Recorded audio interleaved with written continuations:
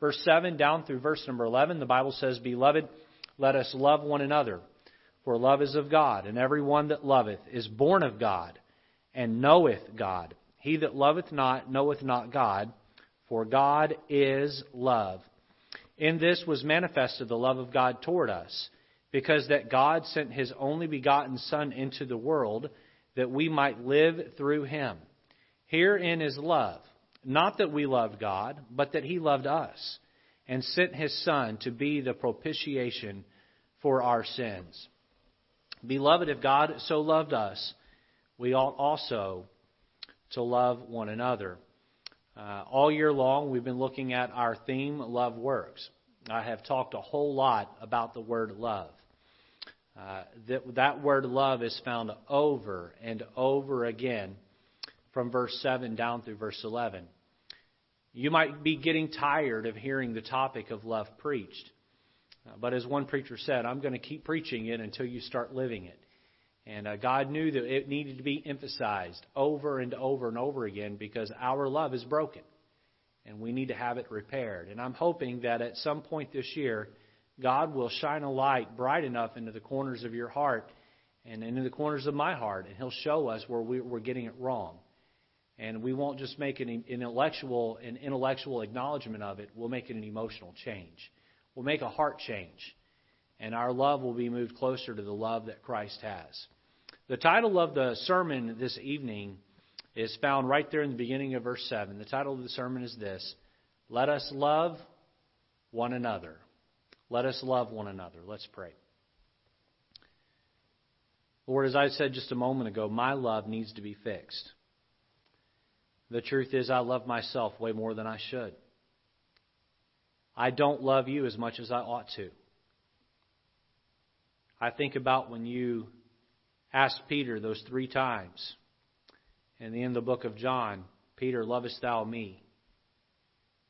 The piercing gaze you must have given Peter right through to his heart. And Peter probably hung his head and thought, I don't love the Lord like I ought to. And oh Lord, how I feel that way sometimes. I believe many watching in tonight, many that will watch the service feel that way. Lord, our love is broken. And Lord, until we learn to love you like we ought to, we won't love others like we should. And so, Lord, tonight, will you do business in our hearts? Will you reveal to us where we're broken? And would you help us, Lord, to commit to purifying our love? And Lord, truly having that relationship with you and with others that you intended. Lord, we won't be perfect at this until we get to heaven. But Lord, may we identify where we fall short. And Lord, through a submitting to your Spirit, may we make great strides to do better. In Jesus' name, amen. Well, I've been very blessed in my 36 years of life to attend some great churches and have some very fine pastors. From time to time, I will speak negatively about the Independent Baptist movement and how it was out of balance as a child and a teenager growing up. And I definitely have seen things that have not been right. But I have to say that while I've seen some knuckleheaded pastors and I've had some pastors that were carnal men, I've also had some pastors in my 36 years of life that were very, very good men. I think about Charles Williams, C.H. Williams, as he went by. He died, I guess I was probably a teenager when he passed. He was my pastor from age 3 to age 13. He retired in his early 70s when I was a 13-year-old boy or 12-year-old boy. I got saved under his ministry. My dad worked for him for 10 years, and my father has said that Brother Williams, Pastor Williams, was the most humble man that he ever knew, the most humble man he ever knew. He was a hard-working man, and I think about other pastors I've had through the years, and some have been really, really good. Others have been really, really carnal. Others have been sort of a mixed bag. Others have been very good to me and my family, and then at times not so good to my family, and some are both. Maybe the one man in church ministry that's had the greatest influence over me, and again, I'm speaking specifically about pastors. The pastor that's had the greatest influence on me and my style of ministry would be Pastor Curtis King. If you've been attending here long, you know who he is. You've heard me speak about him from time to time. I worked under Pastor Curtis King as his assistant in 2 different church ministries for 6 years. Over the last 3.5 years, as a pastor, there have been a number of times where I have come to a difficult situation, a delicate situation, where I needed to handle it properly. Someone told me once, actually it was Pastor King that told me this once, he said the difference between churches that don't reach their potential and churches that do reach their potential oftentimes is the difference between a pastor who makes molehills out of mountains or mountains out of molehills. Pastors that know how to take a difficult, delicate, fragile situation and handle it in a way that is positive, handle it in a way that's careful, handle it in a way that minimizes damage, and then other pastors that can't do that, boy, their churches really never reach their potential, and they're constantly splintering or their growth is stunted. Pastor Curtis King was the master carpenter or master pastor, if you will, and I was just the apprentice learning under him. And I learned a lot. I watched him and I watched him respond instead of react. I learned from him how to have an even-keeled temperament when it came to ministry. Over the last 3.5 years, I have had to call him on a number of times and just say, Pastor King, how would you handle this? And I've lovingly dubbed this WWPKD. What would Pastor King do? Obviously, I care about what would Jesus do first, and anytime I have a delicate situation, I do take it to the Lord in prayer before I take it to any person. But sometimes it's good to consult with a counselor. The Bible tells us in Proverbs that there is safety in a multitude of counselors. And so I've called him and I've gotten his opinion on how to handle many difficult situations in my tenure as a pastorate. However, there have been other times where I've come upon a difficult situation and I've not needed to call him because I've known exactly how to handle it. I've known how to handle it because I watched him handle a similar situation as his assistant, and I watched the positive results come from him making a godly decision based out of spiritual wisdom. Here's the point I'm getting at. The deeper that I have known him, Pastor King, the deeper I've known him, the better I have known how he would handle a given situation, how he would respond. Now, I'm not called to pastor White Oak Baptist Church as Pastor King would pastor it. I'm called to pastor White Oak Baptist Church the way the Lord would have me. But I think we all can learn from people who are men who have gone before us and who have been through similar tests and handled those tests in a way that pleased the Lord. Have you ever had a friend where the two of you could finish each other's sentences? Maybe you're married and you've been married many, many years, and ma'am, you can finish his sentences, and sir, you can finish her sentences. I would recommend, sir, you let her finish your sentences, but sir, you don't finish her sentences. That will get you in trouble. But maybe you have a friend from high school or a friend from just years ago. You've been friends for decades, and man, the two of you are 2 peas in a pod, and you know how each other think, and you can finish each other's sentences. And I think about John Segru and his twin brother. John told me once that his brother will be having a headache, and he'll call him and say, "Are you having a headache?" And they're identical twins. "Yeah, I'm having a headache." And "Is your knee hurting?" "Yeah, my knee's hurting." "Are you getting a cold?" "Yeah, I'm getting a cold." And they know each other so well that they can just about predict how the other one will reply. Where am I going with all this? God has commanded us to love one another. That is the greatest command given between each other. Now, the greatest command in the Bible is obviously to love the Lord God. The greatest command left to us amongst each other is to love each other. It's not anything other than that. If we love each other, we will fulfill the greatest command left to us here on earth for those amongst us. Obviously, again, the greatest command is to love the Lord, but then it's to love each other. That sounds easy to do, or rather, that sounds easy enough until you have to go put it into practice. Have you ever thought, I have no idea how to love him? Speaking of a brother in Christ. Or I have no clue how to love her. Boy, I've tried to love her. My love was rejected. I've tried to care for him, but he just ignored me, or he berated me, or he put me down, or he subtly belittled me. And I have tried and tried to love my brother in the Lord or my sister in the Lord, and they have gone out of their way to make this almost impossible. Loving that person is quite challenging. Herein lies the key. Are you ready? God is love. The deeper I know the Lord, the easier it will be for me to love others even when they're difficult to love. As I get to know God, God will teach me how to love in the most advanced cases.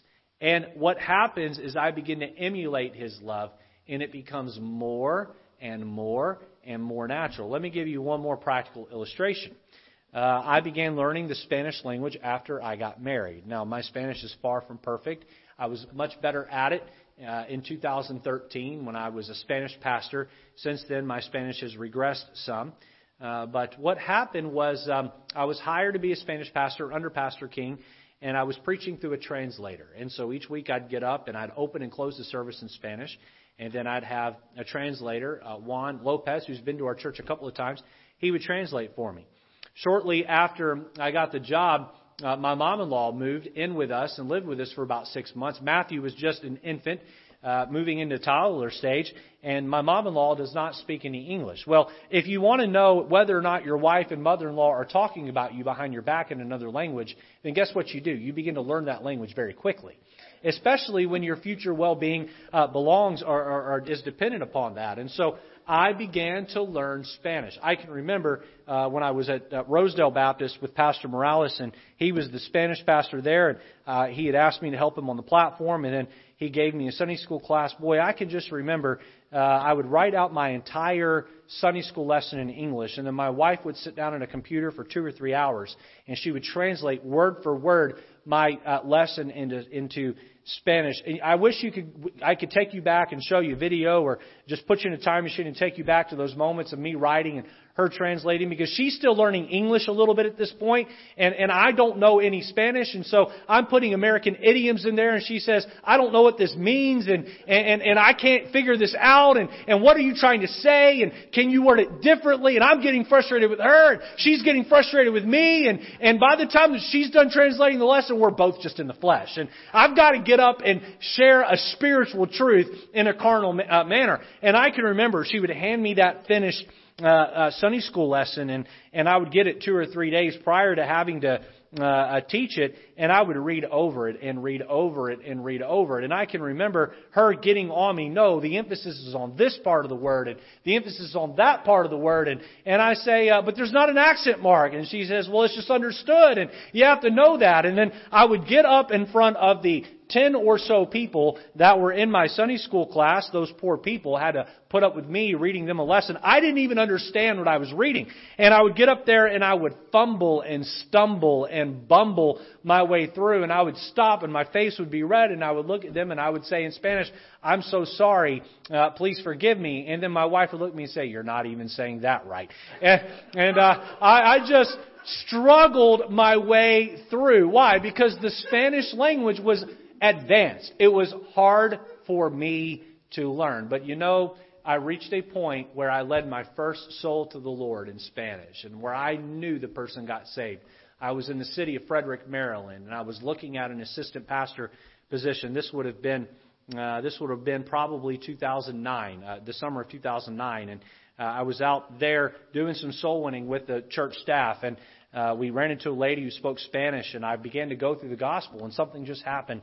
The Lord took over, and boy, she was crying when she got saved, and it was very clear that God had used my broken Spanish, and God began to show me, if you'll just let me love others through you, boy, this will happen. And I could stand up here this evening and tell you about other times I messed up the Spanish language in ways that just embarrassed the fire out of me. But you know what? The longer I got to know the language, the easier it became to speak the language.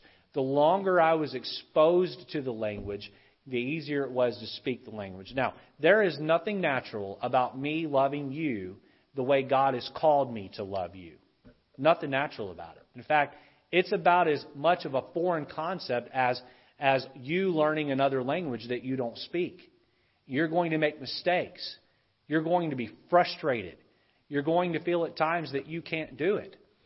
You have these preconceived ideas about how to love others that came from your childhood, and you want to default back to what is natural or familiar to you and not what God has called you to do, not how God wants you to love. And the Scripture shows you that your love is broken, and instead of fixing it, you just ignore it. And my friend, you will never be effective in loving others until you become more and more familiar with God. And as you become familiar with God, God will help you fix your love and help you love others. The goal this evening is for me to convince you to be nothing more than a conduit. You see, the first commandment and the second commandment fit hand in hand. You with me? Listen closely. If I am truly in love with God, then I will get to know God.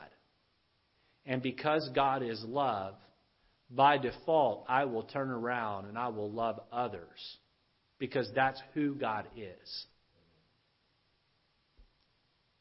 If you're struggling to love others, then my friend, your relationship with God is not very deep. If there's a brother or sister in your life right now that you've just thrown up your hands in the air and said, I can't love them, I won't love them, aren't you glad God never threw His hands up in the air on you? Aren't you glad God never gave up on you? To know God is to love others. If you don't love others, if there's someone in your life you refuse to love, then my friend, you don't know God very well. With this as the foundation for the message this evening, let's jump into 1 John 4, 7 through 11, and let's look at three thoughts as we consider the epistle's command, Beloved, let us love one another. Point number one of the message tonight is this: our admonishment to love. Our admonishment to love. 1 John 4, verse 7 and 8. And at the end of the service, we're going to sing the chorus that goes along with these. But it goes like this. Here are the verses. Read them with me there at home aloud. If you could, right there off your screen or out of your Bible. Read it out loud with me. Beloved, let us love one another. For love is of God, and every one that loveth is born of God, and knoweth God.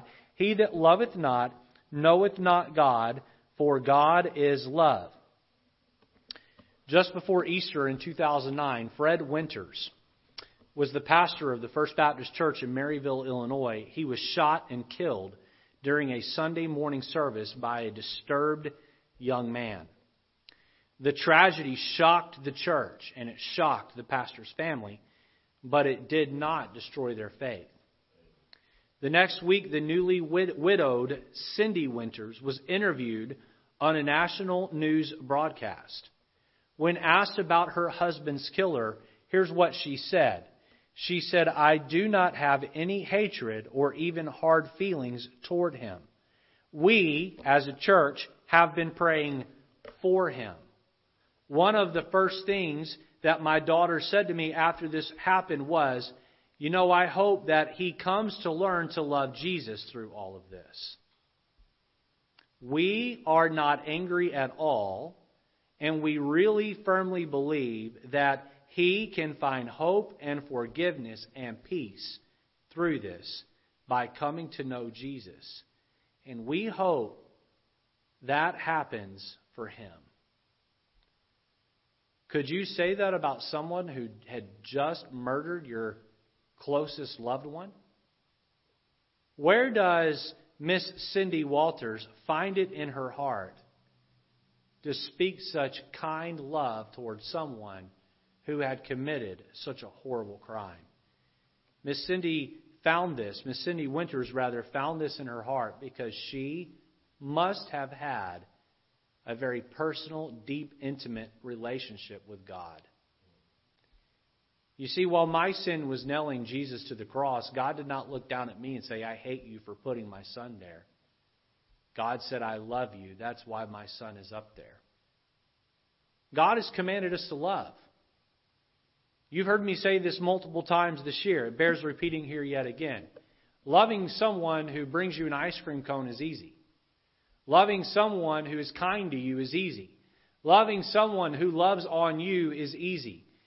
Some of you here that come to our church, your love language is giving gifts.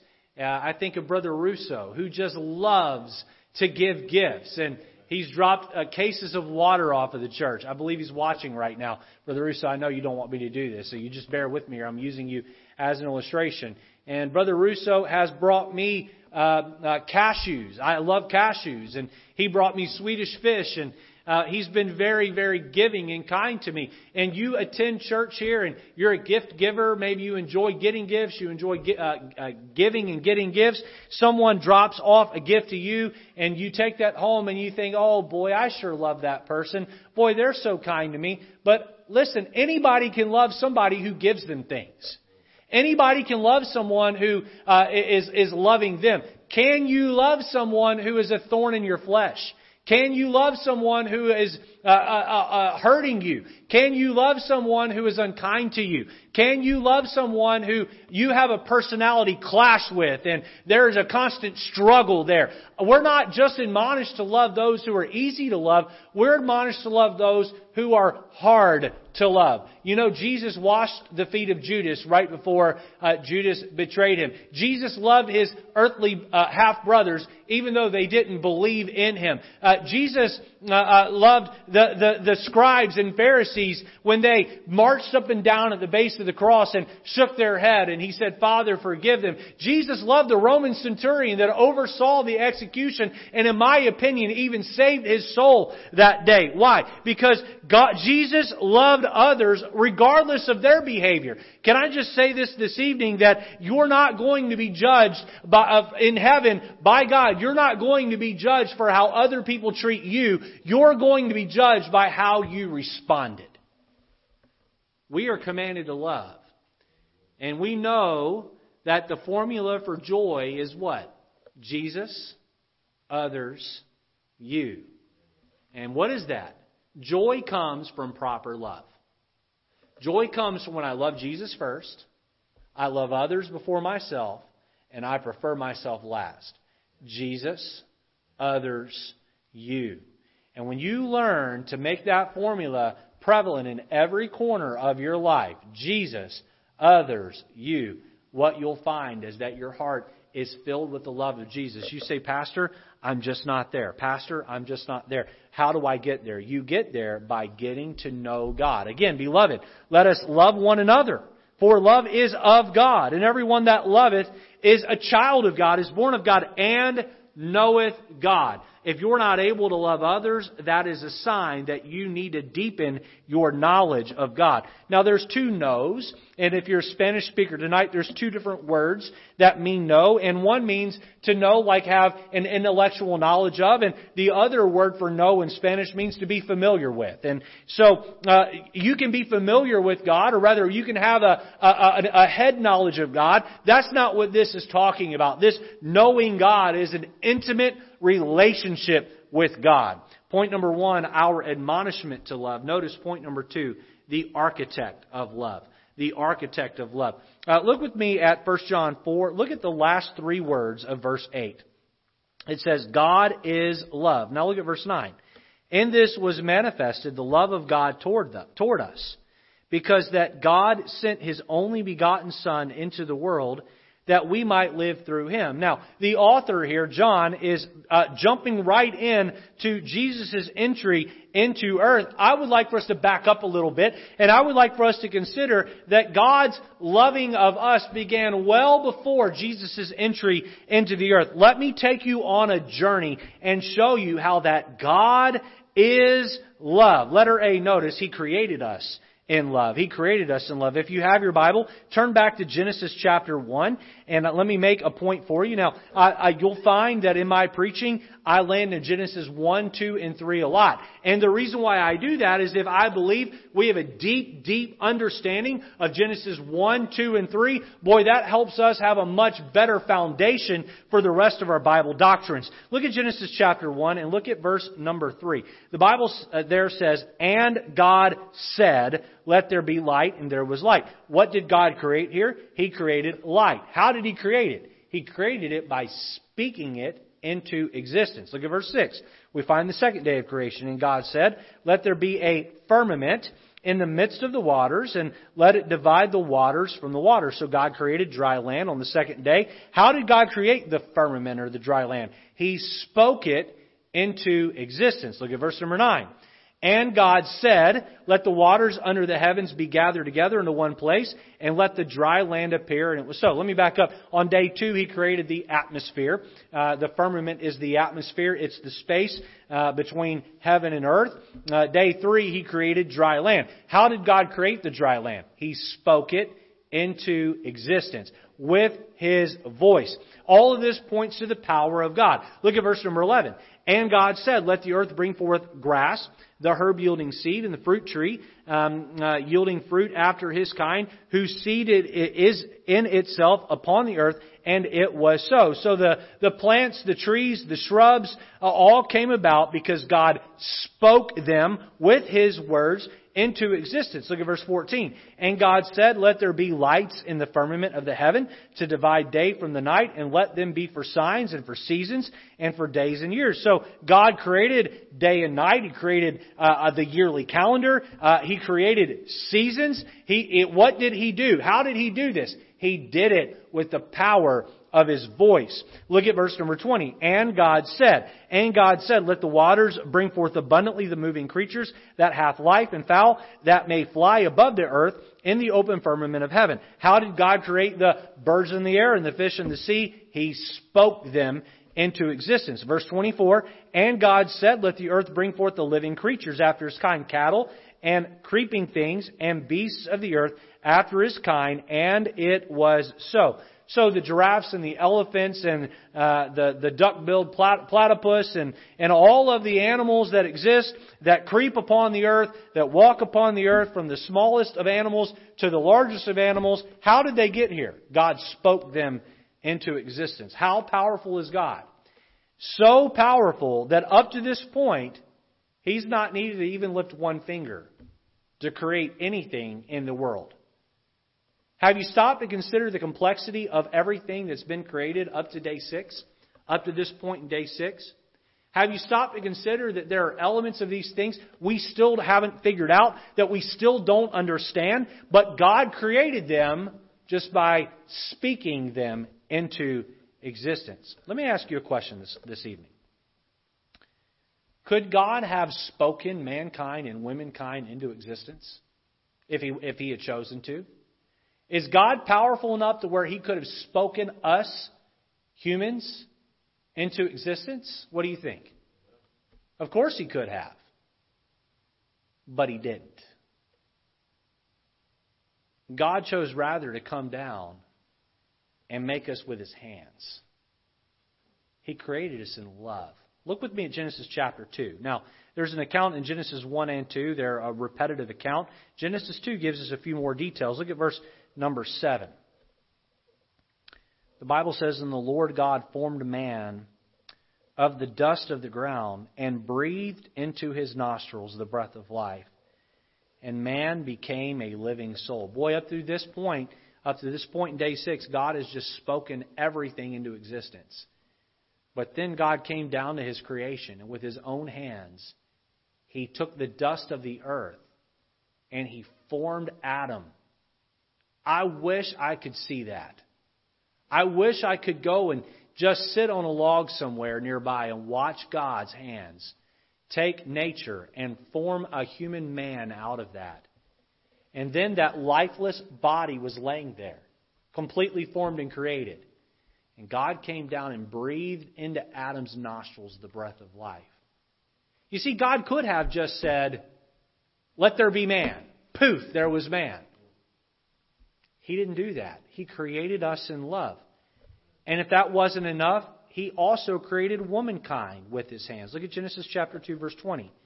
And Adam gave names to all cattle, and to the fowl of the air, and to every beast of the field. But for Adam there was not found an helpmeet for him. And the Lord God caused a deep sleep to fall upon Adam, and he slept.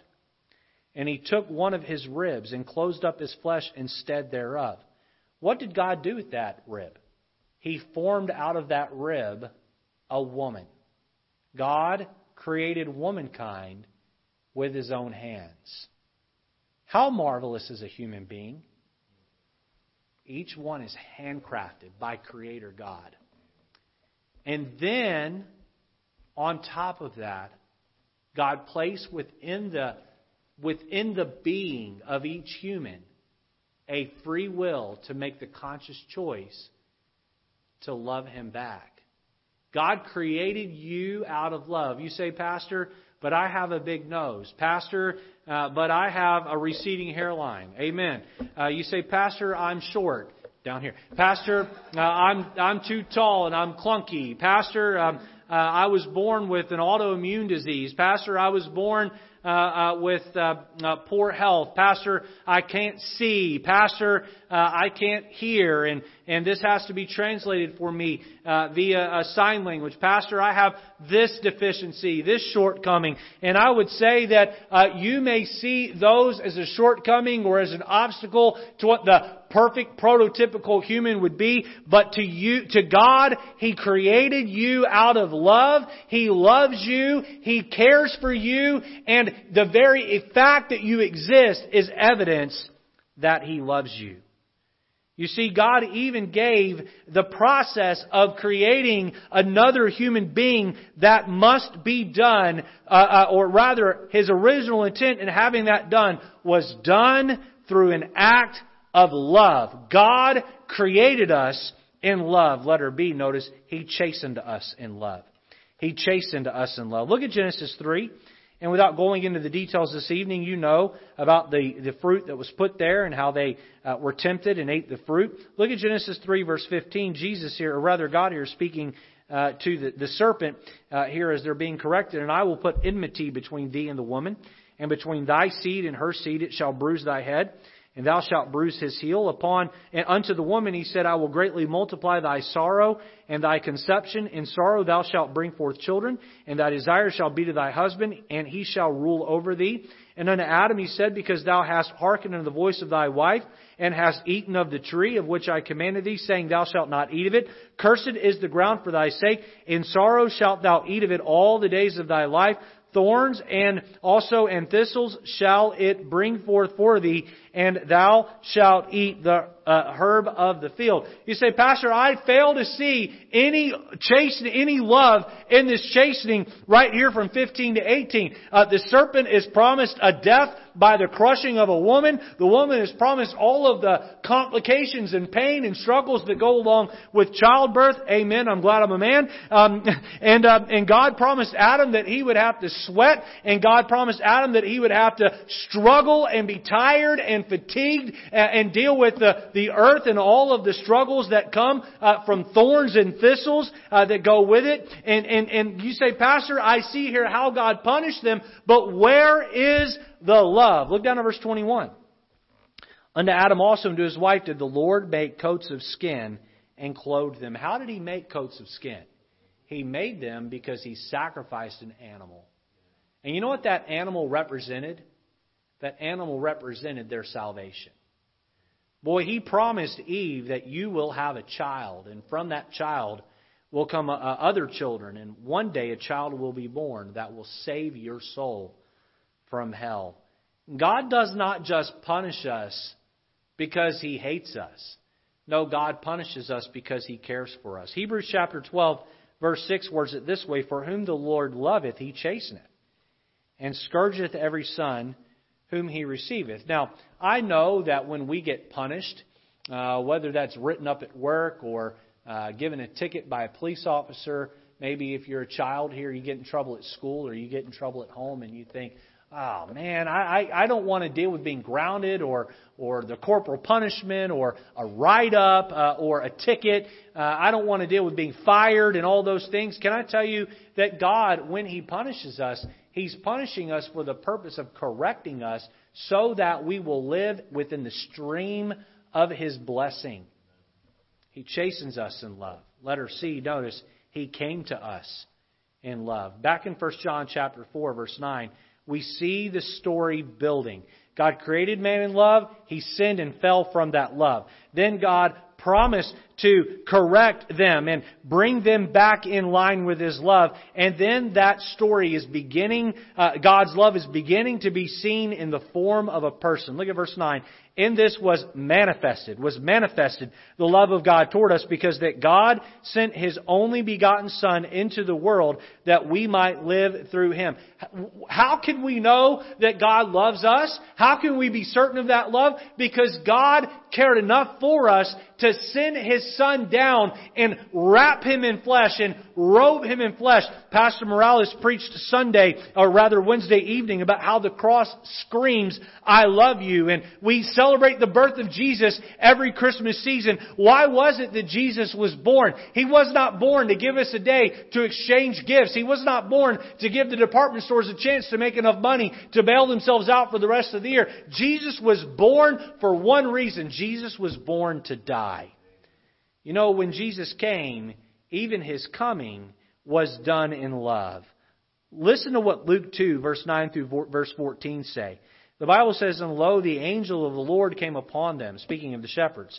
And the glory of the Lord shone round about them, and they, the shepherds, were sore afraid. And the angel said unto them, Fear not, for behold, I bring you good tidings of great joy, which shall be to all people. For unto you is born this day in the city of David a Savior, which is Christ the Lord. And this shall be a sign unto you. Ye shall find the babe wrapped in swaddling clothes, lying in a manger. And suddenly there was with an angel a multitude of the heavenly host, praising God and saying, Glory to God in the highest, and on earth peace, goodwill toward men. Part of me is very jealous of those who lived during Jesus' time. I can't imagine living in a city and hearing Jesus has come to town. Being able to pack a lunch and go and sit on a hillside somewhere and watch Him perform miracles. Watch Him teach the Scriptures, the truth. Boy, Jesus Christ left heaven because mankind needed a plan of redemption. You understand this, that if Jesus Christ had not left heaven, then all of us would be doomed. To use a biblical word, all of us would have suffered under the damnation of our sin.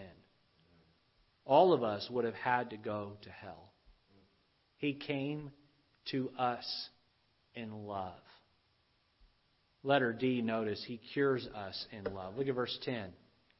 1 John 4, verse 10. Herein is love, not that we loved God, but that He loved us, and sent His Son to be the propitiation for our sins. How do we know that God loves us? Is it just because He told us? No, it's because He was willing to pay the ultimate price to buy us back. He was willing to suffer on Calvary in our place. How brutal was the cross? I think the best way to answer that question is with another question. How brutal is hell?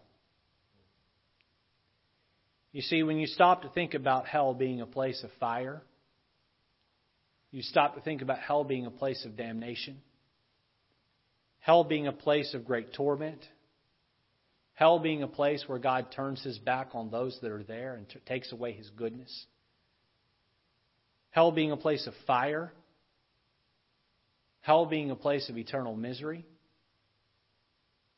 you begin to understand just how horrid the cross was for Jesus. And He went through that for me. He went through that for you. Why? Why? Because God loves you.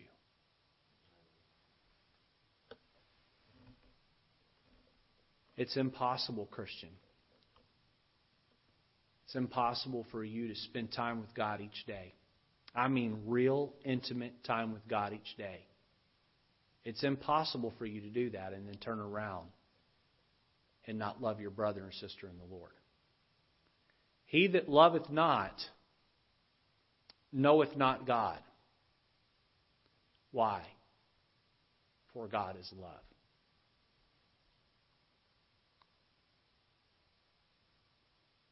How selfish is it for us to be created in His love, chastised in His love, cured in His love, and then we put a limit on how far we'll go to love someone else? We've seen, number 1, our admonishment to love. Number 2, the architect to love. Number 3, notice the attributes of Christian love. The attributes of Christian love. Let's talk about what this looks like practically. Letter A, notice the scope of His love. The scope of His love. Romans chapter 5, verse 8 through 10 says this, "But God commendeth His love toward us, in that while we were yet sinners, Christ died for us." Listen to what verse 9 and 10 say. "Much more than being now justified by His blood, we shall be saved from wrath through Him. For if, when we were enemies, we were reconciled to God by the death of His Son, much more being reconciled, we shall be saved by His life." The scope of His love. The Lord Jesus Christ reached down to the lowest of lowest. He reached down to the greatest of sinners. He reached down to the most vile, disgusting human beings that could ever live. And Jesus Christ loved them too. He became their sin for them too. I stop and think about how God could ever forgive a pedophile, how God could ever forgive someone who takes advantage of children and hurts them. And I have to tell you that I can't comprehend that. I stop and think about people like Jeffrey Dahmer, who would cut up the bodies of women that he would take advantage of and then kill, and then he would cut their bodies up and store those bodies in the refrigerator for his own consumption, for food. And I think, how could God love that? That's detestable to me. That is disgusting to me. How could God love somebody so vile? How could God love someone so awful? I look at that and say, God, they're not worthy of your salvation. They're not worthy of your forgiveness. And then I am convicted by the thought that I'm not worthy of it either. Well, maybe I have not done the horrid things they've done. Boy, my sin in the sight of God is putrid. And while I was His enemy, He loved me anyway. This is my favorite verse in the entire sermon. In fact, I've committed to memorize this verse. This is going to enter my memory verse list. Ephesians 3:19. Listen to this verse. "And to know the love of Christ, which passeth knowledge, that ye may be filled with the fullness of God." Does that verse not just say everything that I've been trying to say in the sermon this evening? To know the love of Christ, which passeth knowledge. What comes from that? That ye may be filled with the fullness of God. When I get to know His love, boy, my mind just about explodes because I can't comprehend it. And that I become filled with the fullness of God toward others. The scope of His love. You say, Pastor, I want to love others. I want to have the love of Christ toward others. I'm finding it difficult. I'm finding it impossible to love a person in my life. I think about those who've gone through a nasty divorce. I'm thinking about those who've been deeply hurt. I'm thinking about those who've had children that have been taken advantage of. I'm thinking about those who have suffered some traumatic event at the hands of some perpetrator. And you think, Pastor, I can't love them. It's impossible to love them. And I'm here to say that the more you get to know God, the deeper you get to establish that relationship with Him. God is not calling you to run back and have a relationship with Him, but God is calling you to a place to love and to love and to love. The scope of His love. Letter B, notice the sacrifice of His love. The sacrifice of His love. Go back with me to verse number 10 of 1 John 4. It says, "Herein is love, not that we loved God, but that He loved us and sent His Son, look here, to be the propitiation for our sins. For our sins. Now, we don't walk around using the word propitiation on a regular basis, do we? In fact, outside of the Bible and coming to church or watching a church service online, you're not going to hear this word used. It's not a word that's part of our common vocabulary. And I had to look this word up. I knew this a long time ago. You know, in Bible college, they make you study all of the deep doctrines of the faith. And I had forgotten what this means. And boy, when you look at the definition of propitiation, it takes this verse to a whole other level. The word propitiation means this. It means the means of forgiveness. Now, with that definition in mind, the means of forgiveness, let's go back to verse 10. It says, but that He loved us and sent His Son to be the means of forgiveness for our sin. Boy, God had a problem with us. You know what that problem He had with us was? It was our sin. He hated that sin. And God said, either I'm going to have to condemn you to hell or I'm going to have to do something about the problem we have here. And God said, there's nothing you can do about it because in and of your nature, you're a sinner. And so what did God do? He sent His perfect Son to suffer His wrath so that we could get off clean. He was willing to sacrifice for us. This is an attribute of Christian love.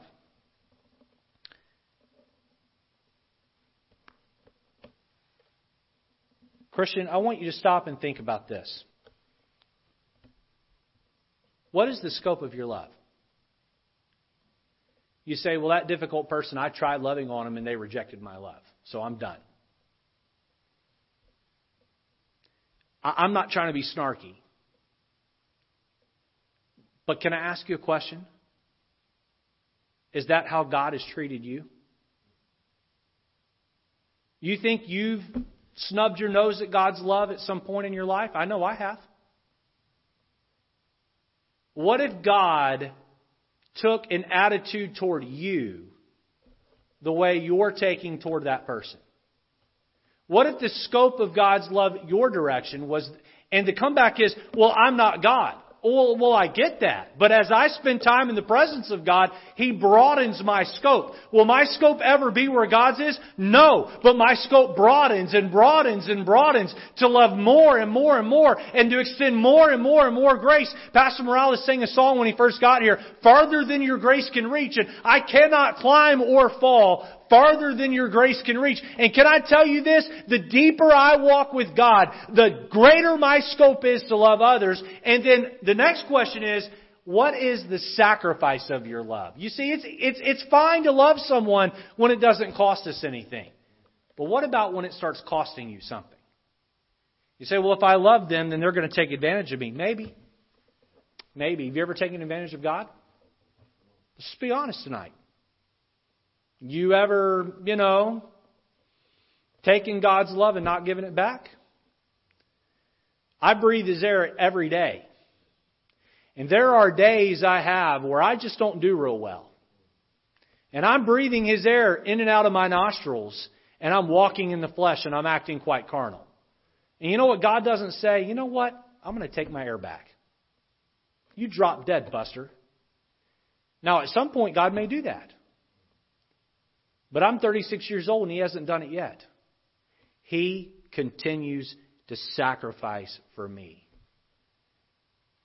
If I could build on that thought,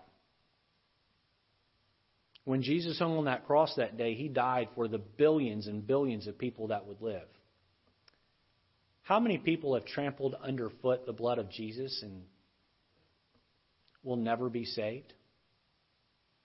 Jesus could have looked at God and said, I would go down there and die on the cross, but for most of them, it's not going to mean anything to them. They're going to take advantage of me. So I just don't think I'm willing to make that sacrifice. You can't intellectually say that you walk with God and not be growing in your ability to love others. You see, the scope of your love will grow. The sacrifice that you make out of love will become greater and greater. And letter C, notice lastly, the sharing of His love. Let's finish the sermon with a Bible verse and an illustration. Ephesians chapter 4, verse 32. Ephesians chapter 4, verse 32. This is a verse that my mother quoted to me, sang to me from the time I was knee-high to a grasshopper. Sometimes she sang it with even a little bit of, firmness in her voice, because I wasn't forgiving my brothers and sisters who had hurt my feelings. And I was reminded of this on a regular basis. But can we go back to this verse together? Be ye kind. Read it out loud with me.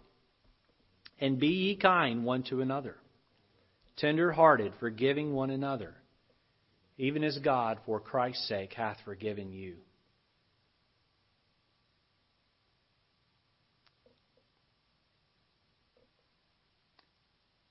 What if Christ loved you the way that you love others? You see, if all I do is take and take and take God's love, and I can't share it with others, then how selfish am I? There's an illustration that goes like this. In an engine room, it is impossible to look into the great boiler and see how much water it contains. But running up beside it is a tiny glass tube which serves as a gauge. As the water stands in the little tube, so it stands in the great boiler. When the tube is half full, the boiler is half full. When the tube is empty, well, the boiler is empty. Do you ask, how do I know I love God? I believe I love Him, but I want to know how much I love God. Look at the gauge. Your love for your brother is the measure of your love for God. As I love my brother, even the difficult ones, especially the difficult ones, God says, you show me how you're loving them, and I'll show you how much you love me. Beloved, let us love one another. If we're going to do that, we have to quit loving the world. We have to quit loving ourselves. And we have to love Him. And as we love God and we know Him, by default, we'll love each other. All year long, I've been taking a sledgehammer, sledgehammering away at this rock. I'm hoping at some point it cracks. I'm hoping at some point you'll commit to love others. Let's pray. Lord, would you help us this evening?